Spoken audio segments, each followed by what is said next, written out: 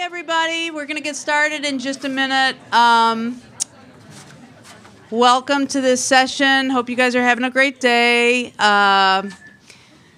Robert Smith just told me that this is how geeky he is. Just a little secret. He just told me that, yeah, I'm making fun of him, that he has listened to every Third Coast Festival session online. Every single one.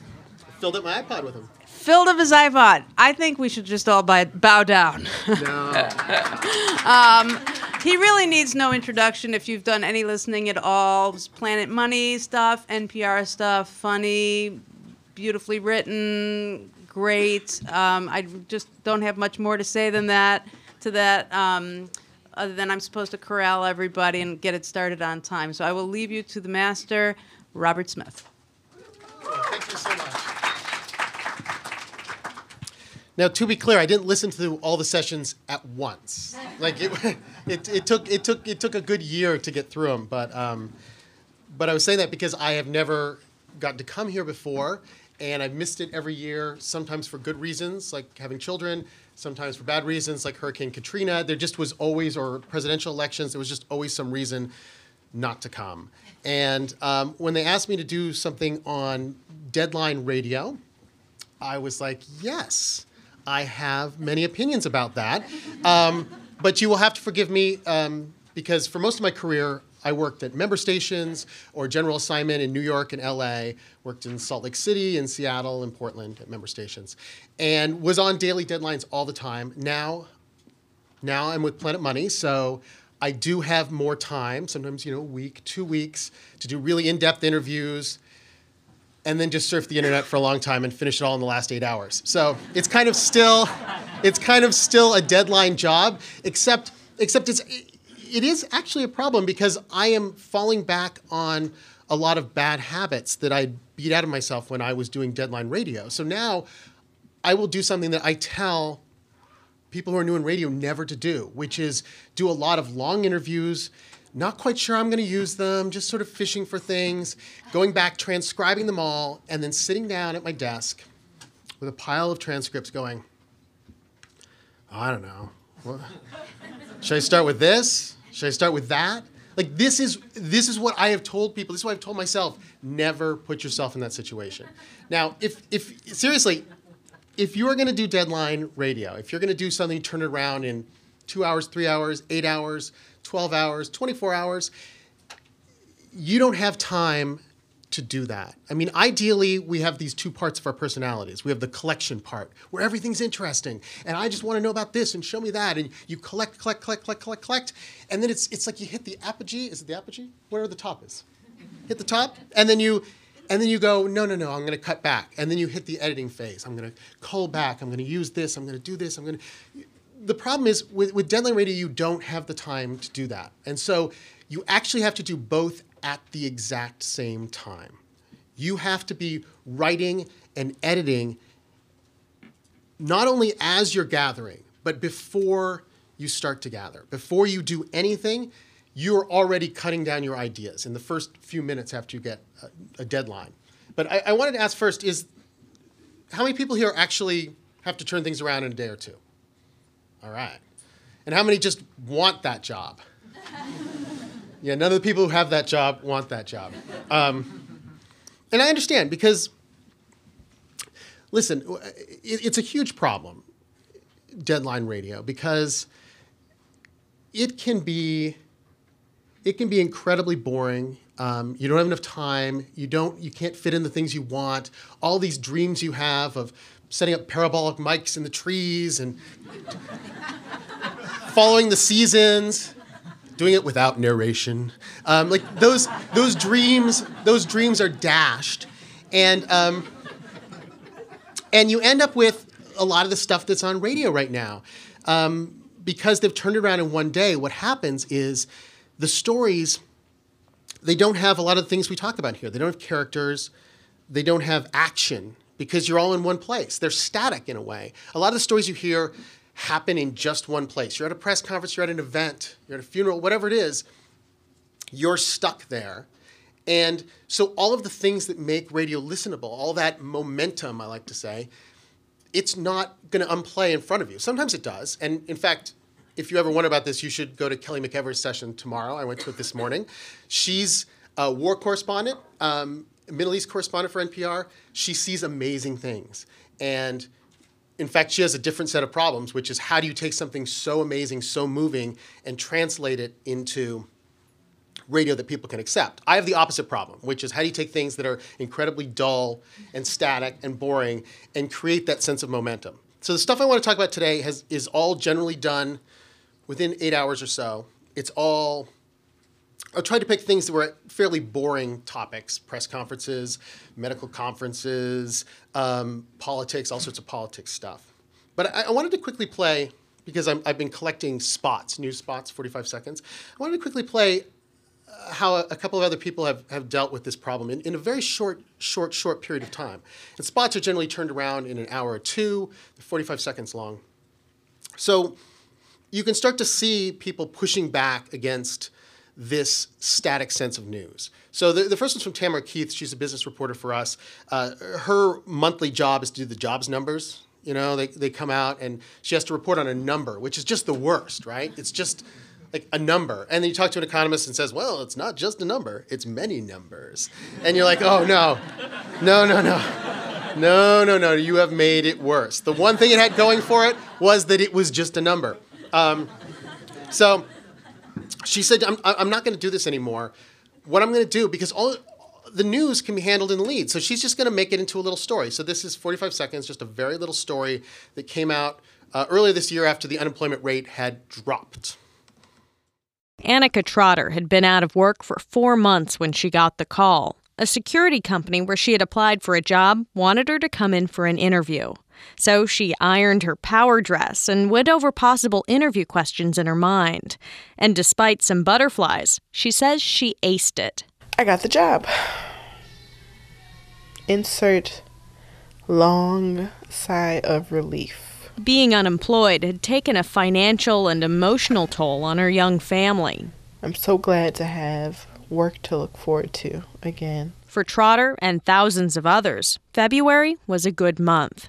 Tamara Keith, NPR News, Washington. I love the newscast. Like it's just a little bit of newscast, but here's what I love about it.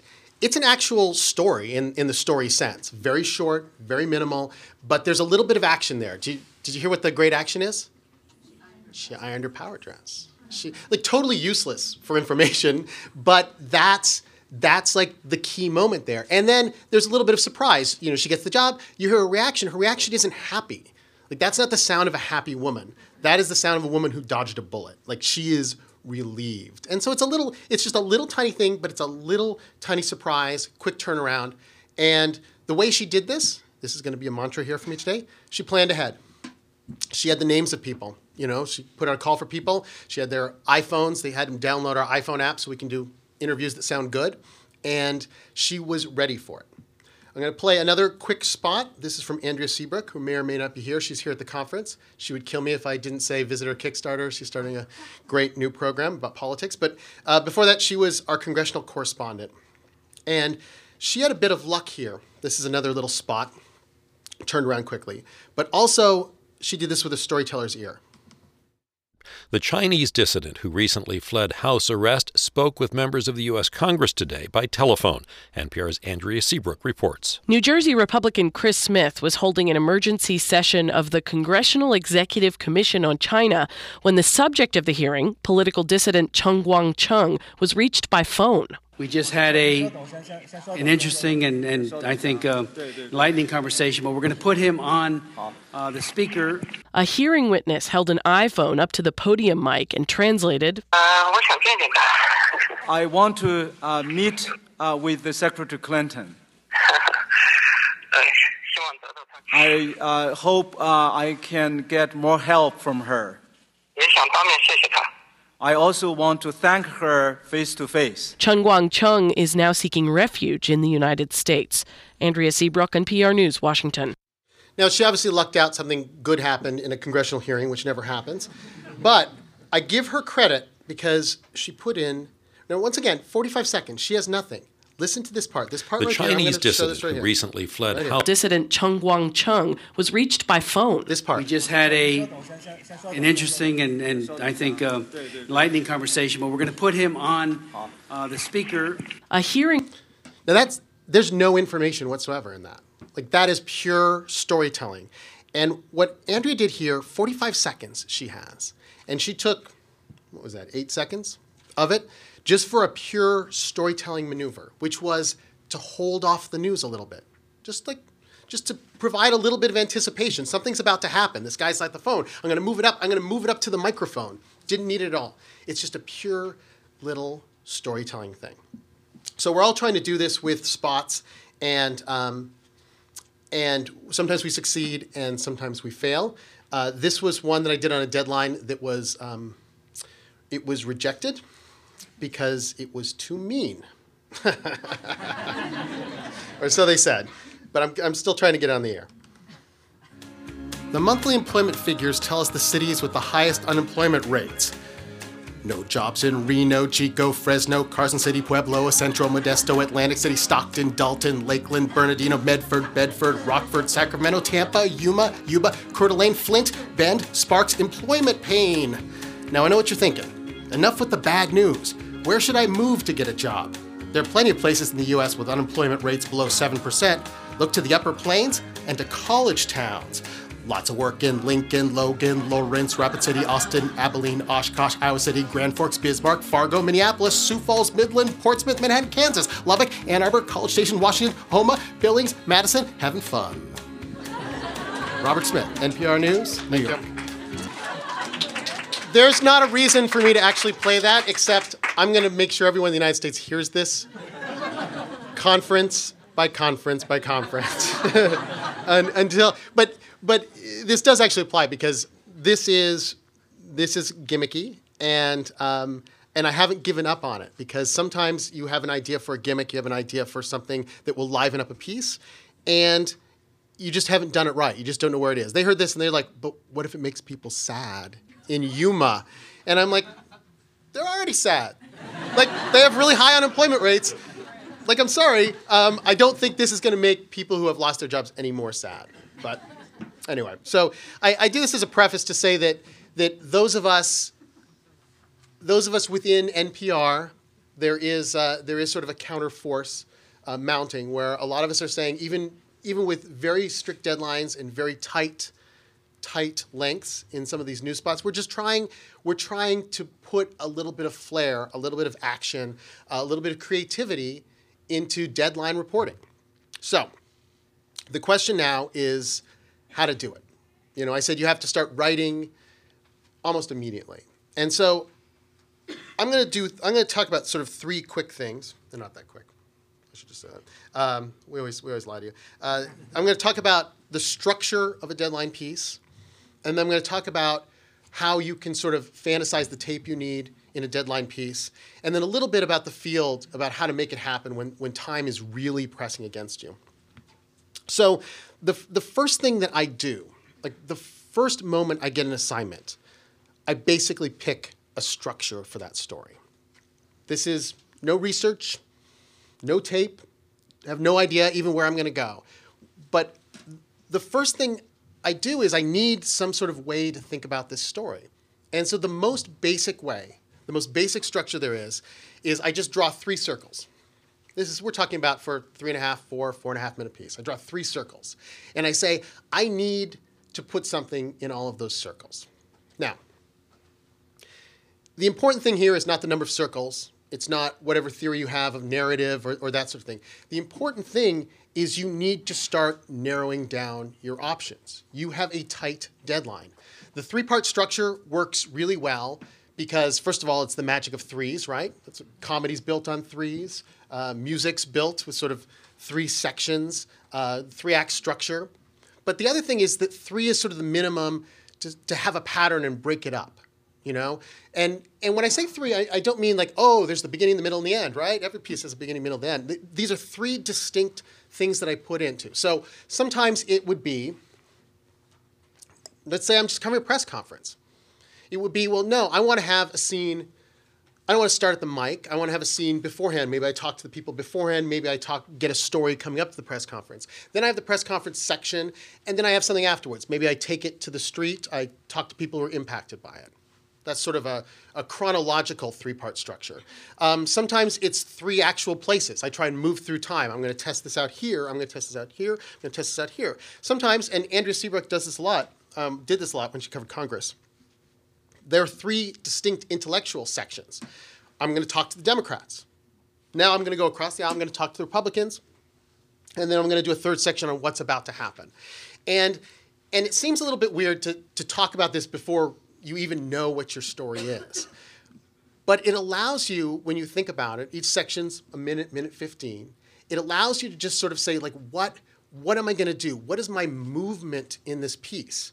Now, if you're covering a plane crash, or you're covering a war, or you're covering a natural disaster, you don't need a structure. Like, the action happened. A lot of it's before your very eyes in some cases. So this is when the story's starting to seem static. So I'll play you a quick example of this one, and I'll walk you through why I needed this. This is from the funeral of James Brown in Harlem. And it was happening in the afternoon.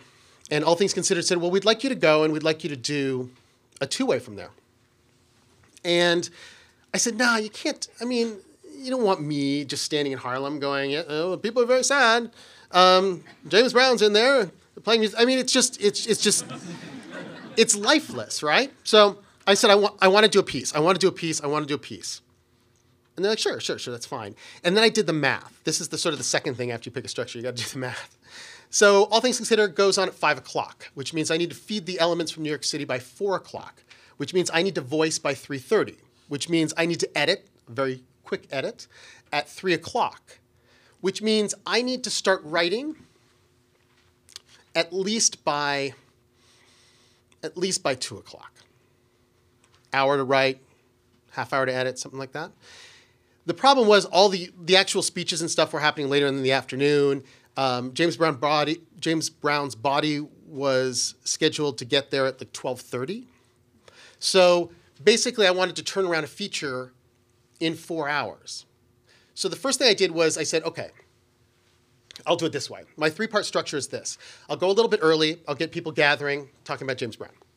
Number 2, I will have James Brown's body arrive, and I will go in there with somebody, and I'll see the body, you know. So that's a good section. And then afterwards, I don't know, I'll get someone to reflect on James Brown. So I'm literally like filling in these three parts, saying what would work in each of these, and it narrows down my options. Now I know I need 4 or 5 people vox at the beginning.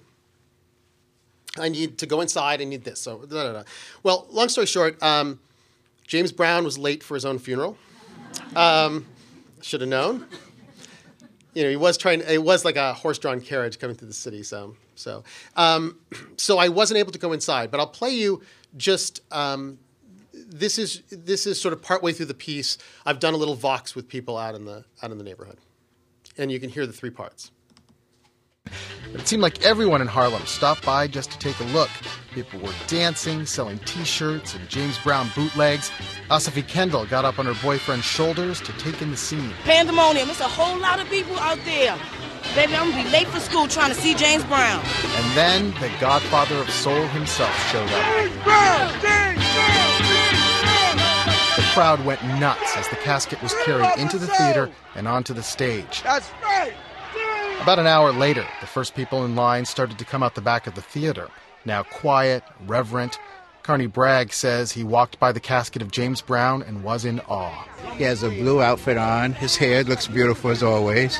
And he looked very good. I'm a funeral director, so I know. He looked very good. So he looked like he was going to put on a show? That's right. Well, what was the feeling in there? Out front, there's sort of a party going on. Inside? It's very quiet. No one's saying anything. Bragg says he was reminded of late nights listening to James Brown's Live at the Apollo album and singing along, Please, Please Don't Go. Please don't go. Robert Smith, NPR News, New York. Honey, please.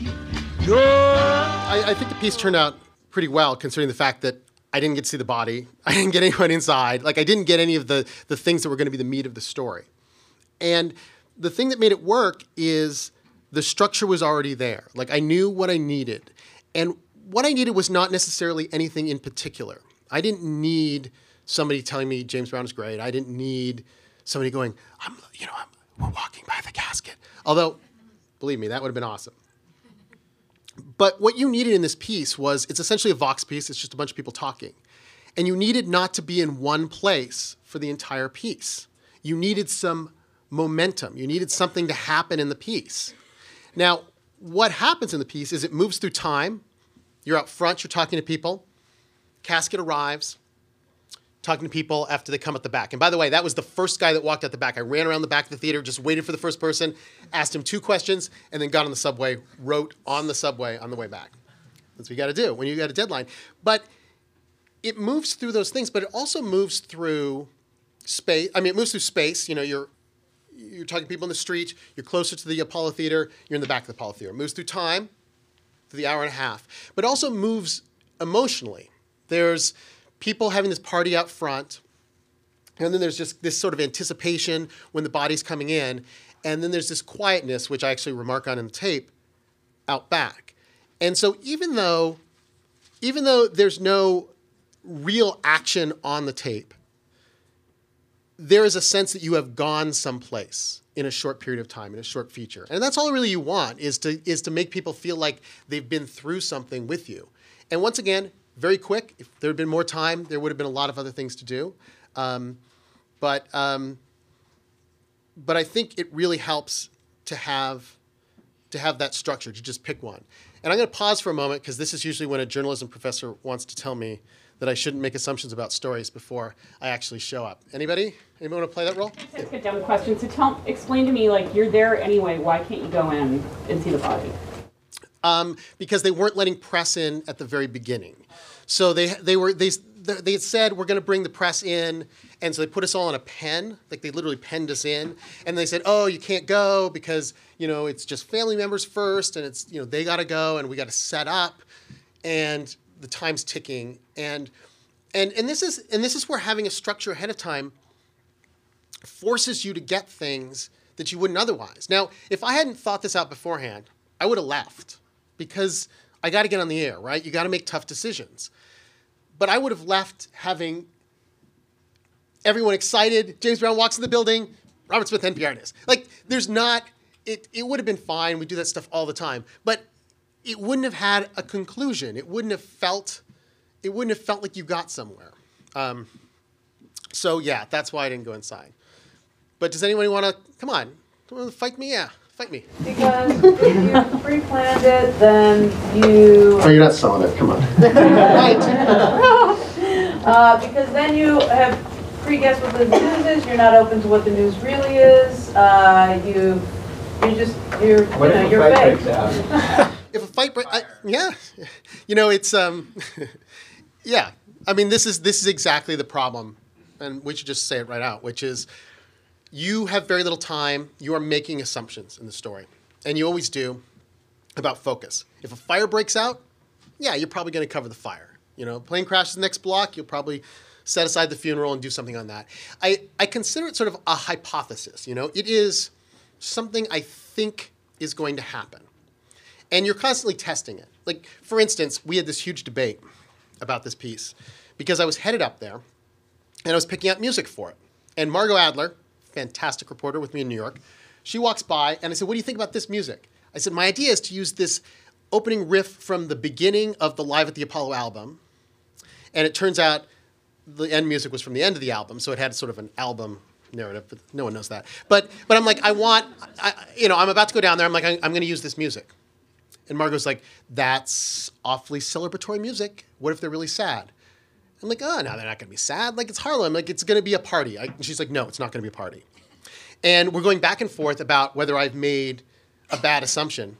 And at the beginning of the tape, when I'm doing a Vox Pop, talking to people, you hear me on tape go, a lot of people might have thought that this would be a sad occasion. And the person's like, no way, we're celebrating the life of James Brown. And I'm like, in your face, Mark. But Margot really disagrees with me. Like, she is totally. She says that she has no preconceptions. She walks in these things. She does deadline stories just like I do. I personally think she's been doing it for 35 years, and she doesn't have to think about it my way. I swear she's got internal structures that just make those pieces come together. I need to write down 3 big circles. Yeah. In the writing, I'm curious about the balance between clips and writing, because I noticed at the end you actually summarized something that he said in your conclusion, as opposed to using a clip, an edited clip of that. Tell me about that decision. Yeah, I'm not, it's funny, I was thinking about that as I listened back, and I'm not entirely sure whether I stepped on it or he didn't say it well enough. Whatever it was, I do remember that the cut of tape just wasn't working at the end. Once again, I had very little time. So, I'm like, no, I'll just say it. Like, I don't want this focus to be on this guy trying to explain. I don't know whether he couldn't remember it or there was something, but whatever it was, I'm like, no, I'm just going to explain it. But I want to, go. I have a question about your voicing. You seem to be speaking like pretty fast in the piece. Totally understandable, but fast. Is that like okay because it's news and because you did it fast? Like, I feel like my editor would want me to slow down. Your editor wants you to slow down. I don't know. I didn't hear that. Maybe it is fast. I do speak fast in general. But I will put it this way. One of the advantages that we have going for us when you're covering deadline stories is that people kind of know what's going on. I mean, basically there's only 5 or 6 forms of these stories. So they're in some ways easier to follow than some of the stuff I do for Planet Money, where I do speak slower because I'm trying to say, well, what the central bank does is it doesn't just print the money. It buys these things. You're trying to explain it. Whereas, it's a street party, it's a funeral. There's just a sense of you can kind of get it. But yeah, I think it varies depending on the material. Now, I'm going to play a little bit of another piece because this is another example of a very, very tight deadline. This is when Mitt Romney officially announced his candidacy for presidency in Stratham, New Hampshire. And it was another one of these crazy deadlines. It was he was going to do it at 1 o'clock. ATC wanted it. And so I ended up filing from everything you hear is done in a McDonald's down the road. But in order to do this, I was flying in. Sometimes sometimes 3 parts don't cut it. You have to come up with another structure. So I'm flying in and I'm thinking, this is the worst assignment ever. Because he's been running for president forever, right? It's not, at least since the previous election. And I'm covering the official announcement. And so it's one of those things where it's official, he's running for president, and I was so upset on the plane. And I went, I got it. I have very little time to do this. And I'm bitter. So I am going to write an intro that sounds like this. The Republican frontrunner for president announced today, in perhaps the least surprising political news of the week, that he's actually running. Mitt Romney, the former Massachusetts governor, finally made it official at a farm in New Hampshire. Given that today's announcement has long been expected, we challenged NPR's Robert Smith to find at least 7 surprising things about it. Which is a total lie, because they didn't really challenge me. I mean, I guess I made them challenge me. But the interesting thing about this is it turned the story's weakness, which is it's not surprising in any way, into a little bit of a game. It's a challenge, right? And it made it incredibly easy because I walked in there with my reporter's notebook and just numbers. And I went, all I have to do now is fill in the gaps. Now, I hadn't decided whether it was going to be 5 or 7. I wanted it to be a prime number because for some reason that works better. Either 5 or 7. 6 is deadly if you're doing a list for some reason. They know this from magazine covers, right? 11's like perfect. I don't know why. But so I wrote down, and then I literally did my story by just filling in until I had the numbers I needed. And then when I went to write it in the McDonald's, it was the easiest thing in the world because the transitions were almost written for you. I want to do it somewhat cleverly, but I'll play you a little bit of the beginning. I won't make you go through all 7. But just the beginning and the end. Okay, surprise number 1. there are still New Hampshireites that are undecided about Mitt Romney, which is strange because he basically never stopped running for president after the 2008 election. He's been in New Hampshire frequently over the last 4 years. But still, voters here tromped across farm fields in Stratham to see the man once again. Frank Budelman still isn't sure. I heard what he had to say last time he ran for president, and it wasn't anything surprising. If he doesn't get a little angrier, if he doesn't get a little more passionate, he's not going to get ahead of Barack Obama. As if on cue, who should come wandering through the crowd but surprise number 2, the new, improved, casual Mitt Romney. Boy, what a scene this is. Doesn't get better than this, does it? Hi, how are you? Good. Of course, he wasn't going to wear a jacket and a tie to a working farm, but for those of us who covered the last election, it is jarring to see him without it. In 2008, Romney always looked like the hedge fund Ken doll, but people said he was too plastic, too phony, too inauthentic. So now, Mitt Romney has officially unbuttoned his top button, and he works the crowd with a little more personality. How are you? Who's this beautiful woman you're with? Oh, we're not together. Oh. I got to say about Mitt Romney, every time, like he guesses wrong. He's like, short haircut, Navy? Nope, Air Force. You're like, okay. So there is actual content in this piece, which I will now skip. It's because surprises 3, 4, and 5. Okay, 3, 4, and 5 are from his speech, where he says nice things about Barack Obama. I picked that as one. He decides to bring up the healthcare plan in Massachusetts. That was another surprise for me. Just anything that I thought met the bar of surprising. And then, so that's kind of, I guess, section number 2. And then at the end, I wanted to be a little bit more playful and wrap up the surprise theme. Romney ended with the news that everyone already knew, that he was running for president. And then, we're not sure why, but his campaign blasted a song about passionate lovin', Rock Me Baby All Night Long. Want you to love me?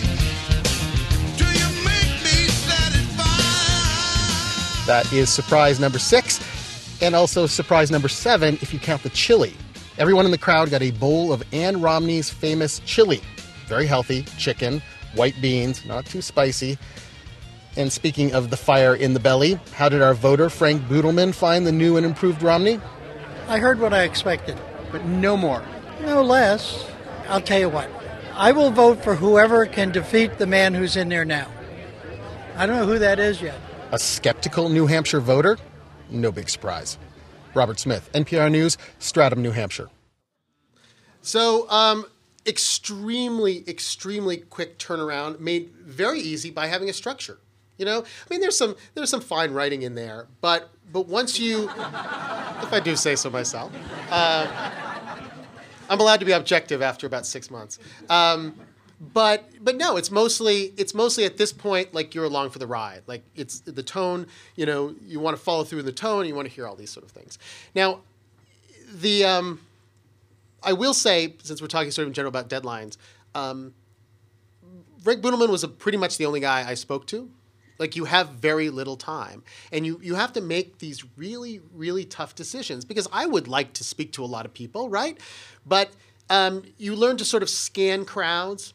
He was, I won't say he's yelling at his wife, but he was proclaiming loudly to his wife, and I'm just like, you're the guy. I interviewed him. He was good. I'm like, done.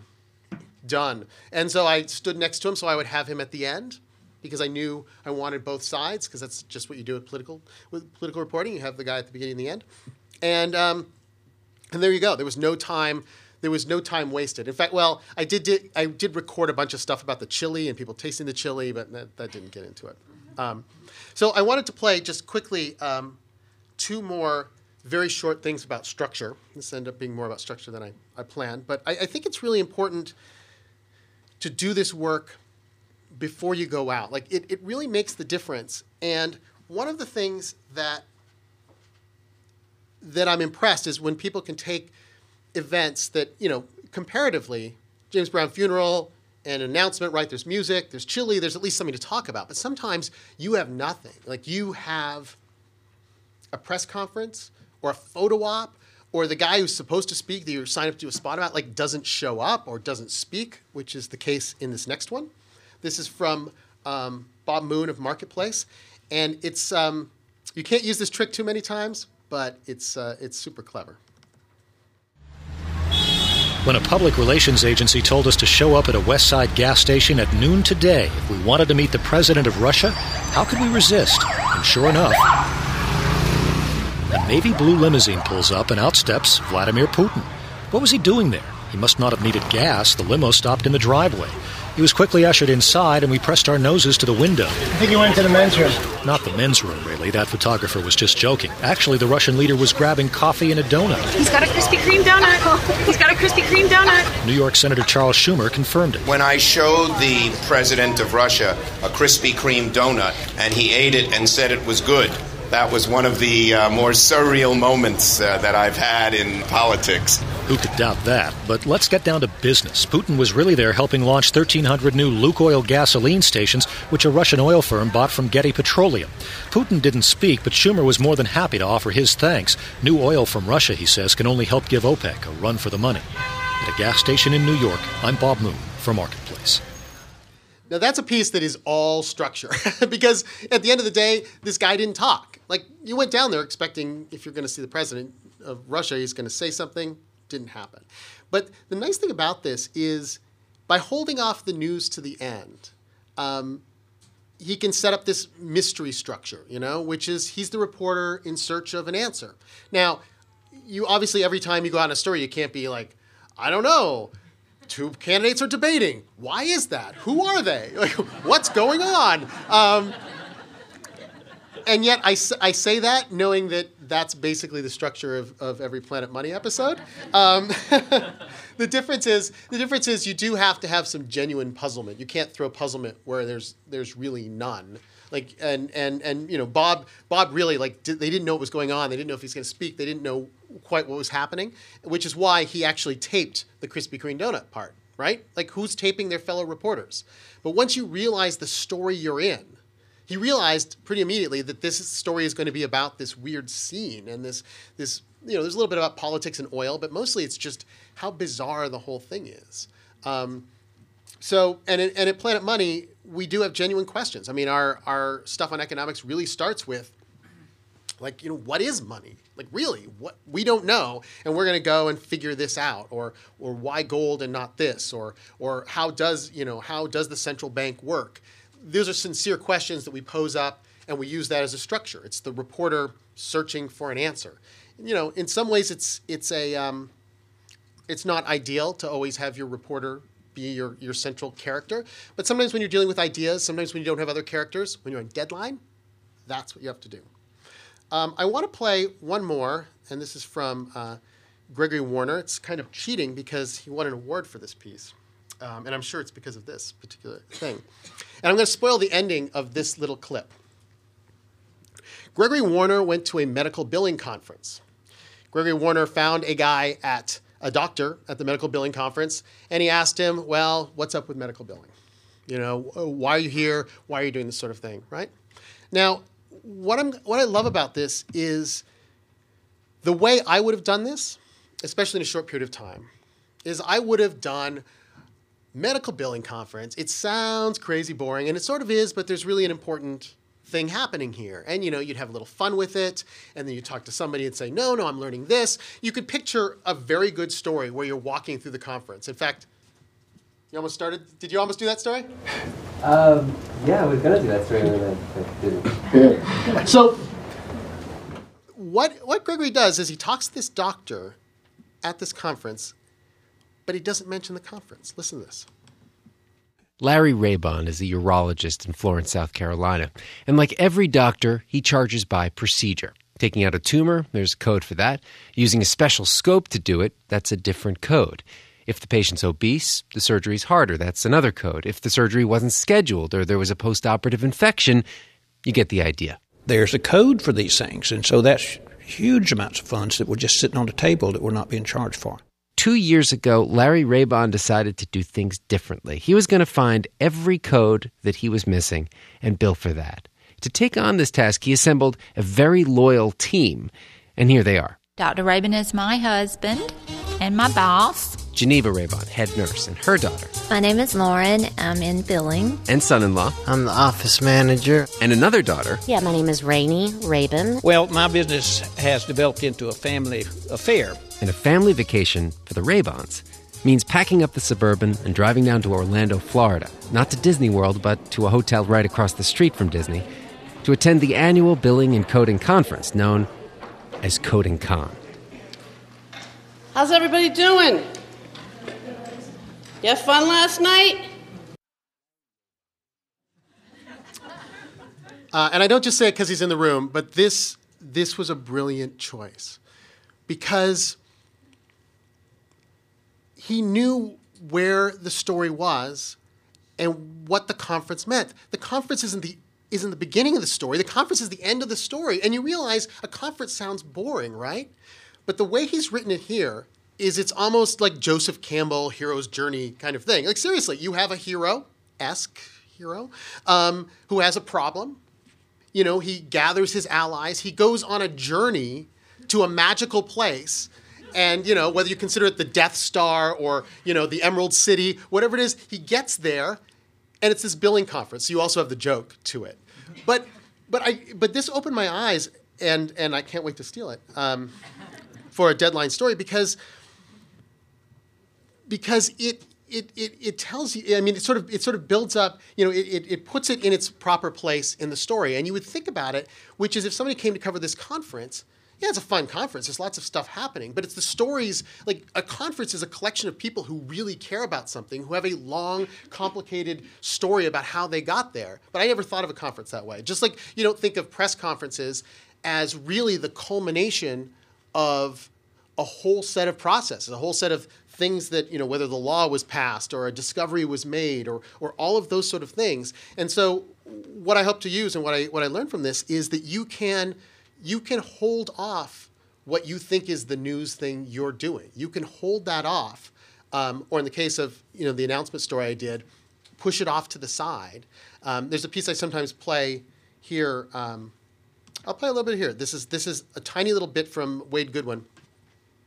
He's covering this official ceremony where these soldiers come back from Afghanistan, and he said there were, you know, like 2 hours of speeches and stuff. Listen, this is awesome how he handles the speeches. Left turn, march. Battalion colors are uncased and unfurled. Speeches are given, all a big tease, really. Finally, the order of charge is given, and chaos ensues. Newlywed brides throw themselves into their soldiers' arms, legs wrapped around waists, noses buried in necks. Speeches are given, it's all a big tease. Like, I love that. Like, the confidence to say, and this was another quick turnaround story, the confidence to say the thing you've come to cover, the thing that everyone else is miking and in the malt box, that's not the news. You can say it happened, but he sets up this story also in a 3-part format. He goes beforehand, he talks to the people excited for the soldiers. He has this moment where they all come together, and then he talks to them afterwards after they're reunited, right? That's the important stuff. But anyone else, maybe with a little less confidence, would be like, well, I should put the general was there. The general was talking. You know, is the general at least saying nice things? You don't need the general. You don't need it all. You can dismiss it totally. I want to take some questions about structure before I talk about the role of fantasy, since we're talking about the Death Star and that sort of thing. You mentioned that you had at least 5 or 6, or there were only about 5 or 6 verses. Oh, I totally made that up. There are 5 or 6. I mean, no. I mean, you have a 3.5, 4 minute story. So you could do a 3-part structure. You could do, you could maybe put 4 parts. You could do it chronologically. You can start and go back in time. I mean, there's all sorts of ways to do it, and they get more and more complicated the more time you have. So I really am not a person who thinks that there's some magical structure out there. I use, it's embarrassing, not embarrassing. I use Dan Harmon from Community. You know him? The TV show Community? No. He's the guy who created the show. And every episode of the show Community is built on an 8-part story embryo structure. Oh, look, they think I'm crazy. and I carry it around with me in my pocket. This is like a little 8 points. It's basically kind of a Joseph Campbell-esque myth thing, you know, people on a journey searching for stuff, that sort of thing. But he bases every episode around these, and I saw an article in Wired about him, and I printed it out because I'm like, oh, that's brilliant. But it doesn't, it's kind of brilliant, but it also doesn't really matter. He picked a structure so that he can free himself to think about a comedy program, you know? Just like I picked a 3-part structure just so I can free myself to not worry about that one thing, you know? Any other structure questions? Amy. Oh, I don't know if this is exactly a structure question, but I noticed a distinctive lack of phone tape in what you've been playing. I was going to ask that. And you were covering, in every case, something that was happening and you were where it was happening. And so much of what daily reporters do, at least at Marketplace, is something happens somewhere else and we're doing a spot about it and using oftentimes phone tape. And I wondered if you had any either favorite examples of an effective story you've done or others have done, or thoughts about how to make that work in a similar way. Yeah, I'm trying to think whether I have any of the ones right here. The advantage of being in New York City is you can just go to a lot of things, as you well know. You can just go to people. There's Steve Henn, NPR's Steve Henn, recently Marketplace's Steve Henn. He just did one that was rather brilliant on this, which was he wanted to have a Vox Pop section for something on Apple. And so he had a bunch of people, NPR, send out tweets that just said, oh, you know, record a comment on your voice memo on your iPhone and email it to me. He had a special boxed email on, but people did their own Vox from around the country. He turned this around in like an hour. He's like, it was crazy. You know, he had a provocative question. I forget what it was. I think it was did Apple buy Instagram? Somebody bought Instagram. Yeah. Who did? Facebook bought Instagram. I think that's what it was. And so he just wanted comments from Instagram users. And the memo function on an iPhone sounds pretty good. And the files are manageable. You can email them. He cut them together, you know. I'm trying to think other phone things that I do. I mean, I do a lot of stuff in studio now. And one of the things, and I'll get to this, but one of the things I do when I'm on the phone is I usually try and plan some sort of, the word shtick keeps coming into my mind, but I know that sounds bad. But no, I try and plan some sort of interaction, some sort of moment that can happen on the phone, or, you know, an ISDN link up. So, for instance, I just did a piece on for Planet Money on Oreos in China and the way in which they had reformulated Oreos in China.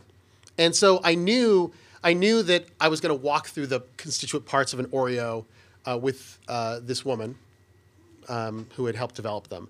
But I also knew I had this moment. I'm writing it as I go along. So one of the lines I was writing in my head was, think about a normal Oreo cookie. And I just knew, I'm like, she's going to hate the word normal. Like that's, because, you know, they're an international organization. Like calling the American cookie, this is a good segue because this is about fantasy. You start to play out what's going to happen, your first cut of tape. So I thought, oh, wouldn't it be funny if I called it a normal Oreo? And she said, no, you mean the American Oreo. And that's pretty much the way it happened. You know, I was like writing the top of the piece because I thought that was funny. But what I didn't put in was I had a planned response, which was, tell me about the normal Oreo cookie. And she goes, oh, we call it the American Oreo cookie. And I say, oh, I'm sorry, that's racist. And or sorry, I'm racist. But whatever it was like, my editor's like, do you really want to make a joke about racism in an Oreo cookie story? And I'm like, no, I don't. I don't want to do that. But it's a good example because it shows how fantasy can often go awry. But sometimes it works really nicely. Another example I just did with this was, I knew I wanted to start, this is about donors to political campaigns, big donors. And I was interviewing this guy who's an expert on donors, and it was a piece about a mystery donor that nobody really knew about. And so I had this idea that I would sort of go down the list and start to throw out names and have him respond, you know him, you know him, you know him, you know him. And so I'm just writing in my head, and he was on the phone from DC. So I was just writing in my head the way this was go, like before I do the interview. And Basically, the interview, I think I ended up re-scripting it, but basically it was the same as I conceived, which was, if you go down a list of millionaire donors, pretty much their names and you hear me going, Bob? He's like, Bob so? Oh yeah, I know that guy. This guy? But I pictured the way the interaction was going to go in my head and then sort of made it happen on the phone so that we're having a thing. So the action, like all of these tricks we've done so far, they're all about getting action and momentum into the piece. It's a conversational action, but it's better than nothing, It's just making something happen. Yeah. When have you picked a structure that didn't work and you had to figure out something new rapidly?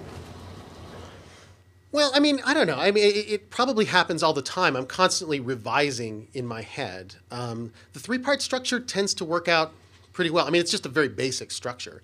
The key being that there's you make a firm transition. You don't just bleed in from one to the other. You're like here, here, here. But no, I'm constantly rethinking all of this stuff and reformulating in my head. That didn't work. Oh, that's not going to work. Oh, that joke is terrible. It's never going to get on the air. Back and forth and back and forth. And in fact, both of these questions sort of relate to the next little thing that I just want to talk about. We can take some more questions, which is when you have the structure, you have to start fantasizing about the tape. You have to think what's the greatest thing that could happen to me when I am out on this story, when I'm doing this sort of thing. What is the cut that I want? And then you sort of backwards engineer into asking the right questions to get it. And you can be very specific in your head.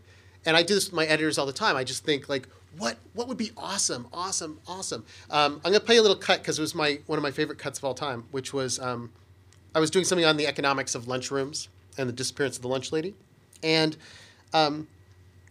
my editor at the time, we were talking about this, and we were just joking back and forth. This is the way it starts, just the jokes. It's like, oh, you got to totally get the lunch lady going. Do you want some of the gravy? And I'm like, no. You got to get the kids being like, oh, I don't like that. That's terrible. And we're going back and forth. Before I go out, you're just sort of saying, what is the kind of vibe you want? What is the scene? What is the sort of thing? And because I knew what I wanted, we decided, you got to just get someone just listing off all the things on the lunch line. You want to visually move yourself through the lunch line. But because I've done this fantasy, I know that that's what I need. So when 12:15 comes along, I am standing in line and I'm walking one child through the next, through this line, saying, just list off all the things you see. I could hear it in my head what I wanted, and 3 or 4 people later, I got it. And so I ended up putting it in the intro. This is John Itzty introducing it. From NPR News, this is All Things Considered. I'm Robert Siegel. And I'm John Itzty. Feeling hungry? Here's what's for lunch at Roosevelt High School in Seattle. Woo, we got some really good food right here. We got a really nice bread and some carrot and some white thing right here. I don't know what it is. And we got some apple. We got some cookies. What is this, man? Turkey what? Oh, this is some turkey justice whatever that is, What Yetis Casa is trying to describe is turkey tetrazzini. Now, sometimes when you do this, you kind of feel magical, and you have to talk yourself out of the fact that you just created that, because you didn't create that. Kinda. I didn't know who she was. I didn't tell her what to say. I just asked the question like we ask all the time, right? Walk through the line, tell me what it is you see. But I knew I was just like, nope, that's not it. I'm looking for the right kind of person. And so, in some sense, it's planned. What is not planned, however, is the last interchange about turkey tetrazzini. Because what she didn't know was I had, at this point, knew everything there was to know about turkey tetrazzini. Because I had followed the making of that turkey tetrazzini from the very beginning. So it was like setting up the opening of the piece. Back the layers of turkey tetrazzini. Let's peel back the layers of turkey tetrazzini before it was slopped onto the tray on a Thursday. That's just nasty. That's just gross. Before it was separated and packed for distribution on Wednesday. This is what it looks like. It's turkey and noodles. Before a tiny woman with arms of steel mixed in the cheese on Tuesday. It was Monday, and 874 pounds of turkey stood thawing in the middle of the Roosevelt kitchen. So that's where it's just lucky. Like she has this whole interchange about turkey tetrazzini, and I was like, I got tape for that, you know. If it had been spaghetti, I would have been in trouble. So this is the kind of thing that I try and do with every story. And at Planet Money, we luckily have a great team together, so we will do this with each other. And it's funny if someone walked in, because it sometimes seems like we're doing improv before someone goes out on a story. We had one of our producers just did something on the helium shortage, right? And so it's back and forth. It's like, you know, and we're starting to play roles. Oh no, you got to go to a birthday party. Oh, of course, you know, birthday party of the kids. Like, you know, oh, should we pop the balloon? You know, and the sort of thing. And then I'm like, yeah, but you know, you got to go when they buy the tank of helium, right? Like that's what you want, right? Oh, you know, oh, this is really expensive, you know. And so we start to play the characters in our head. And you know, I said to her, oh, you really got to get the sound of when they blow up the balloon, and then ask her, how much would the helium cost in that balloon? Because we can picture, right, what a balloon's worth of helium is. And so she's prepped for it. She knows what to look for. And in fact, it turned out better than we thought. So she goes, she gets the sound, blows up the balloon, and then you hear the balloon go, go away. And the woman goes, that's $1 worth of helium. Just go off there. Like, there you go. Like you can, like that gives you a visceral feeling for what it is that happens. So we do this all the time. We're working on a story right now about Gangnam Style and Korean pop, and Zoe Chase and I are going back and forth, like, oh, we got to get teenagers outside to sing Whoopum Gangnam Style, and then they don't know the words, the rest of it. You know, and I'm like, oh, no, we should bring karaoke version of it so we have the music and make them sing along with it, you know. And so, will this ever happen? Probably not. Like, you know, you come up with all these ideas, but it starts you thinking about what to look for when you go out on a story. The last thing I wanted to play, and then we can take some more questions, is a piece I did for This American Life. And I only include it here because it was probably one of the quickest turnarounds ever for This American Life. This was for the This Week show. Ira Glass mentioned it. I covered the presidential debate, Republican presidential debate, on a Thursday night, edited with Ira and Julie the next morning at 10 a.m., and it was on the show that day. So really quick turnaround for them. And I want to play this because I realized, working with Julie Schneider, that she was doing the exact same thing that I was doing in my career. You know, this fantasy stuff with the tape and the structure and all of that, but just with a completely different set of targets, right? Like, the stuff I'm interested in for a Deadline story is action, humor, reaction, just a sense of momentum, a sense of fun, a sense of propelling yourself through the story, because this can be dull.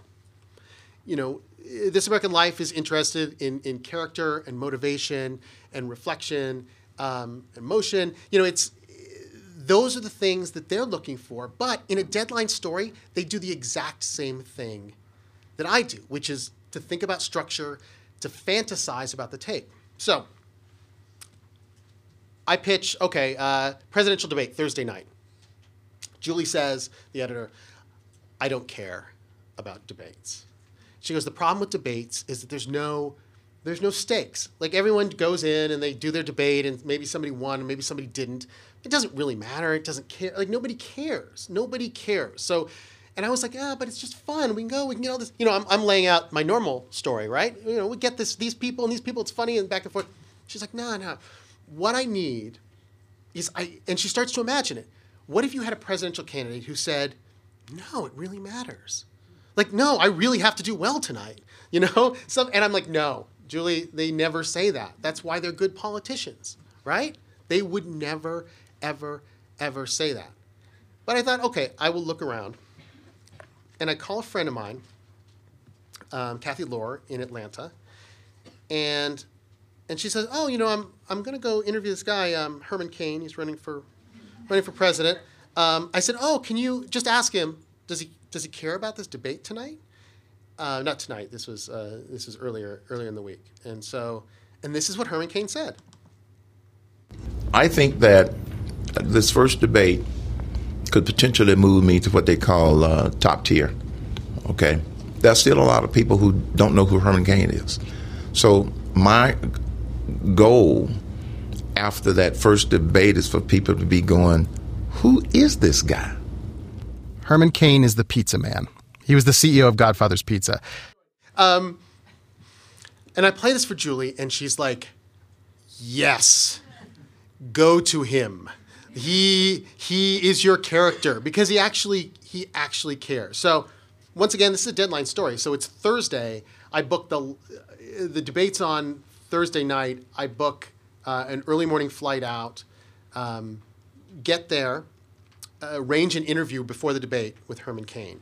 And Julie was exactly as I've discussed with you're writing the piece in your head, right? As you go along, she's going back and forth. Like, okay, we found out as we're doing the interview with Herman Cain, he had his first taste of politics was he was at a town hall meeting with President Clinton. It was televised, and they had this interaction together.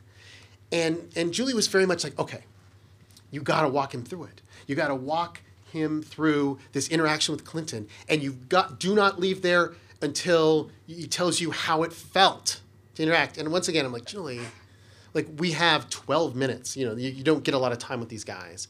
Like, she's like, no, like, you need this point. That's what's going to make this, This American Life story with just a very quick turnaround. And so, once again, I could picture exactly what it is I needed. I had one objective with this guy, and you can hear, like, amazingly enough, he delivered. Cain was picked for the audience because he ran Godfathers. I remember standing up, and that's when they came to me.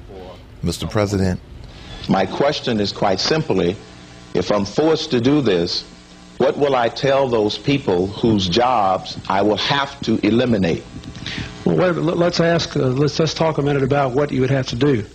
If you could design a training program for participating in a presidential debate, this is what it would look like. Tussling for 8 minutes, back and forth with Bill Clinton. What followed was perhaps the most complicated mathematical discussion that's ever been broadcast on primetime. Cain and Clinton were arguing payroll numbers, profit percentages. And the whole time Cain could feel these TV cameras. So I knew that millions of people would be watching me for the very first time in my life. That was probably the most nervous I had ever been. Okay, first of all, Mr. President, with all due respect, your calculation on what the impact would do, quite honestly, is incorrect. After a few more minutes of this, President Clinton was ready to move on. Let me ask you a favor. Would you send to me personally your calculations? Even 17 years later, this moment has never faded for Cain. The most animated he gets in our interview is when he talks about the morning after Clinton. His wife came to him while he was in the shower. Doom, doom, doom, doom. Herman, you on CNN and every channel. I said, what did I do? I didn't kill anybody. I came out, and it was the lead story. Ted Koppel that night summarized it. Last night in Omaha, Nebraska, the pizza man from Omaha stomped President Clinton concerning his health care plan. I was shocked. The take home of this, other than the fact that he turned out to be a really creepy guy, Herman Cain.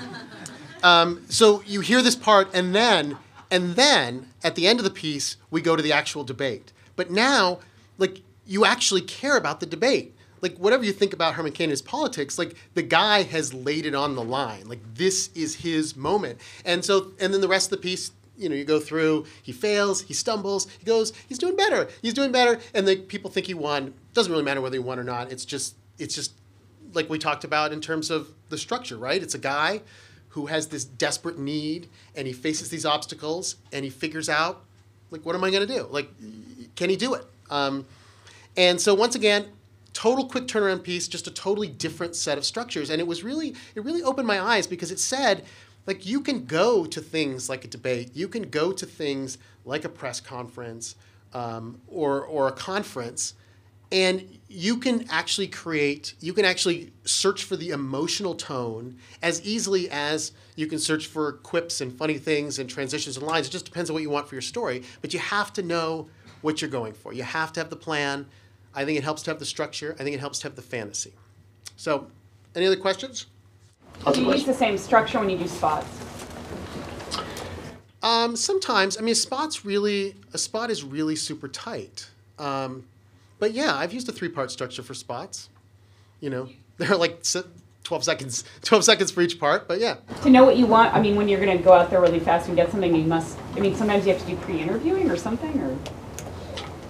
Yeah, I mean, it's a constant process. You're just doing this at the same time. I don't want to make you think that, you know, I sit down a minute after an assignment and I drop the structure and the fantasy tape and I write it. And I'm like, nah, I just got to fill in the blanks. I mean, it's really. I mean, part of it is I've done this a while. I've been to these. I know how these things work. You know, and you know that if there's a press conference that someone really cares about, they'll get there early. They'll be in the front. If you get there 20 minutes early, you can talk to them. You know, I don't know who it is, but I might have a plan. Like you know, okay, this is about neighborhood revitalization. There's probably some neighbors and they're sitting in the front row. Like it's just a hypothesis. Maybe it works, maybe it doesn't. But it's just this constant process of me writing. That's the first cut of tape.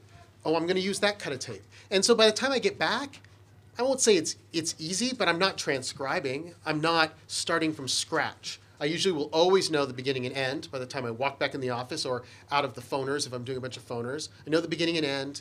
I know the general structure. I know what tape I like. And it makes it really easy in a way to do the writing part. If you were if you were not on deadline, would you still use the same approach? If you had more time to work on a story? No. I mean, I would, you should. Like, you should use that approach. But honestly, it's like, if I know I have the time, why wouldn't I ask extra questions? You know, why wouldn't I just fish around a little bit and see what's happening and those sort of things? Because sometimes random stuff happens. A lot of times, unpredictable stuff happens. And you know, I'm like everyone else. Like, I have the dream that you're going to find that magical thing you didn't know about and it's completely surprising.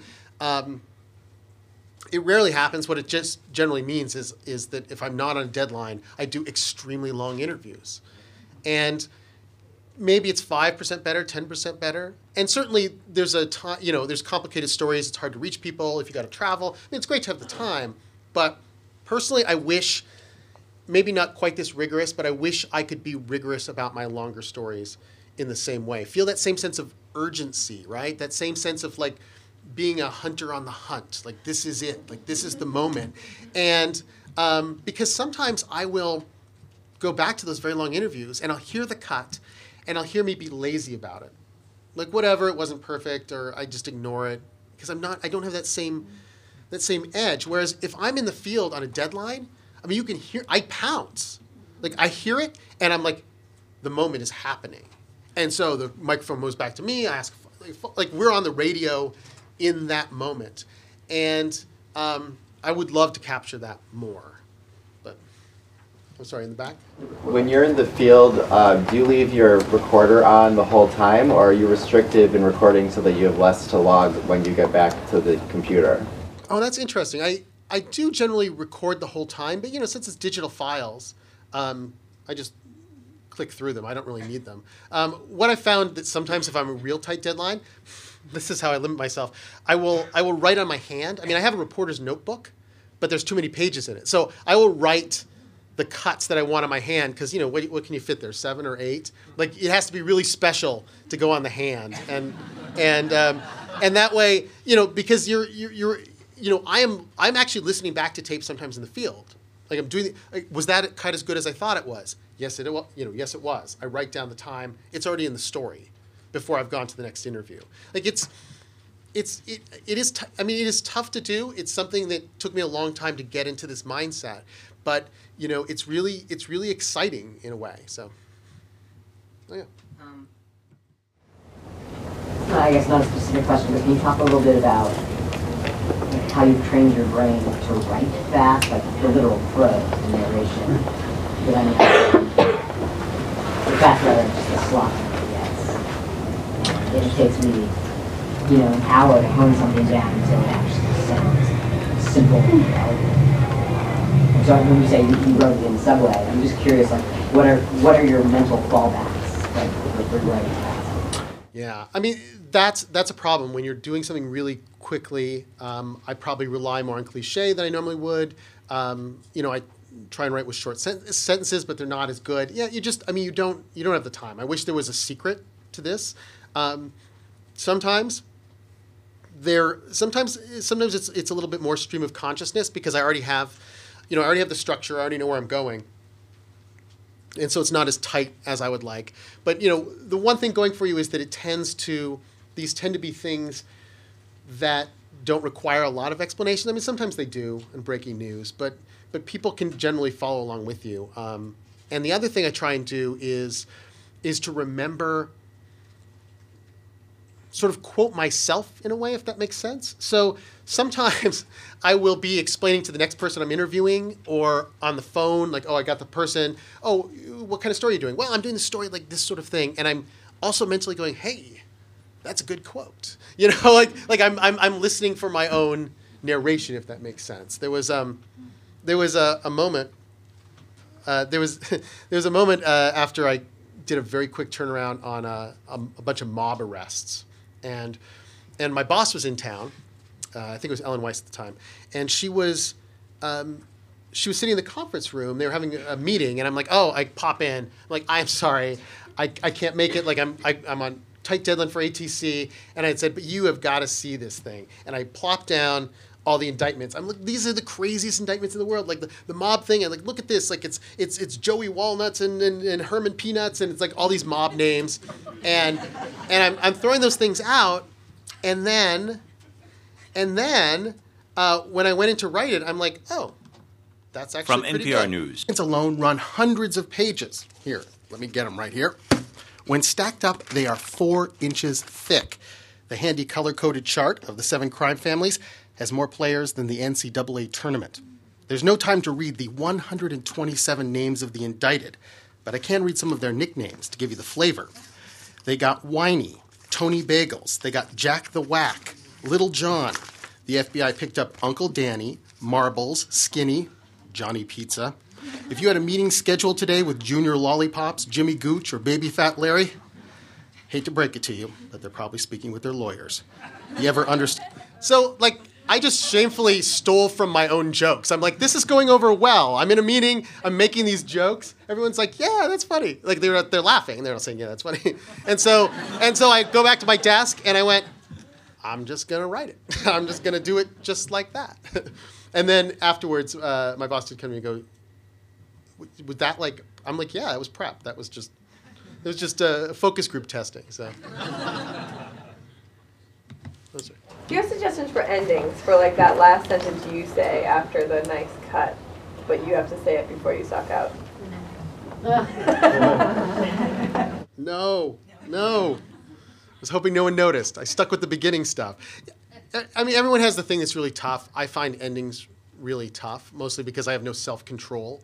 People who write great endings are the ones who have that ending and they save it, and they keep it safe, and they bring it out, and you're like, it's so lovely. But I just, maybe because I'm just very much start at the beginning, right to the end. I have the structure. I kind of know where I'm going, but I don't think I have the world's strongest endings. I try and keep the tape pretty close to the end. Try and come up with something clever, save it for that. But yeah, you'll have to go to another session on endings.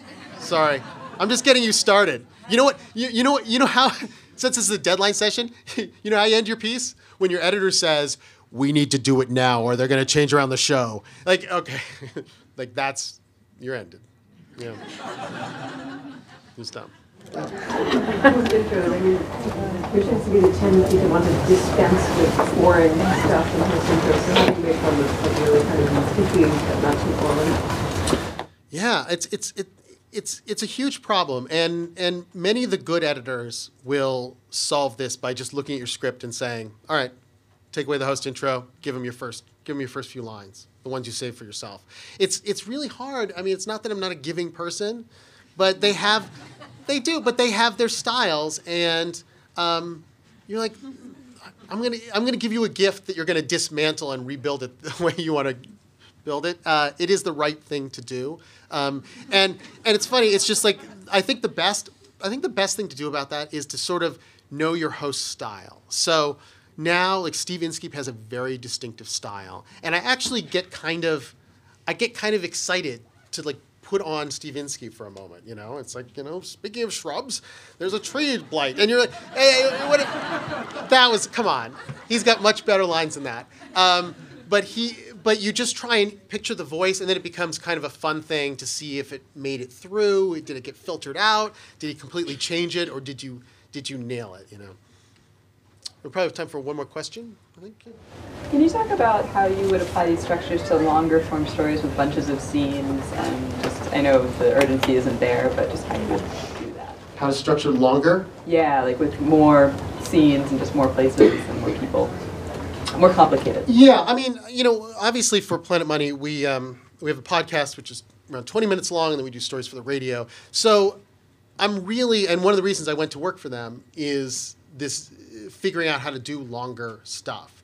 And you have to not move at the same pace you move at a shorter story. You just can't. It's exhausting. And so, we don't have a lot of time to talk about it, but I've learned that there's very Planet Money styles about being very clear about what is going to happen in this piece and what the questions are and when they're answered, and making very clear transitions and just pacing it in the right way so that basically at 3.5 minutes, 4 minutes, as long as I'm providing fun and momentum, you're not going to question a whole hell of a lot. It's pretty short, right? I don't need to tell you, I'm going to do this, I'm going to do this. You don't have to make promises because you're delivering very quickly. And so in a longer piece, there's a lot of things that there are people much better than I am. I think people need to know what this experience is going to be like, because it's a long haul. You want something exciting, but you can't just push them along in momentum. So you got to think more about suspense and drama and paying off, like setting up little suspense and then paying off and then setting up another one, of really being very clear. People at Planet Money are much better than I am at this, of just like saying, I am going to do this. I'm going to answer this question by going here and by doing this. And I've been surprised how well it can work to just straight out tell someone what you're going to do and how you're going to get the answer. And like I would have once upon a time thought that was kind of kludgy, right? No, you got to be smooth about it. But if delivered in the right way, just saying this is what we're going to do, and there's a huge payoff because we're going to understand this thing. So that's what I'm struggling with now. It's always something, I guess. All right, thanks everybody.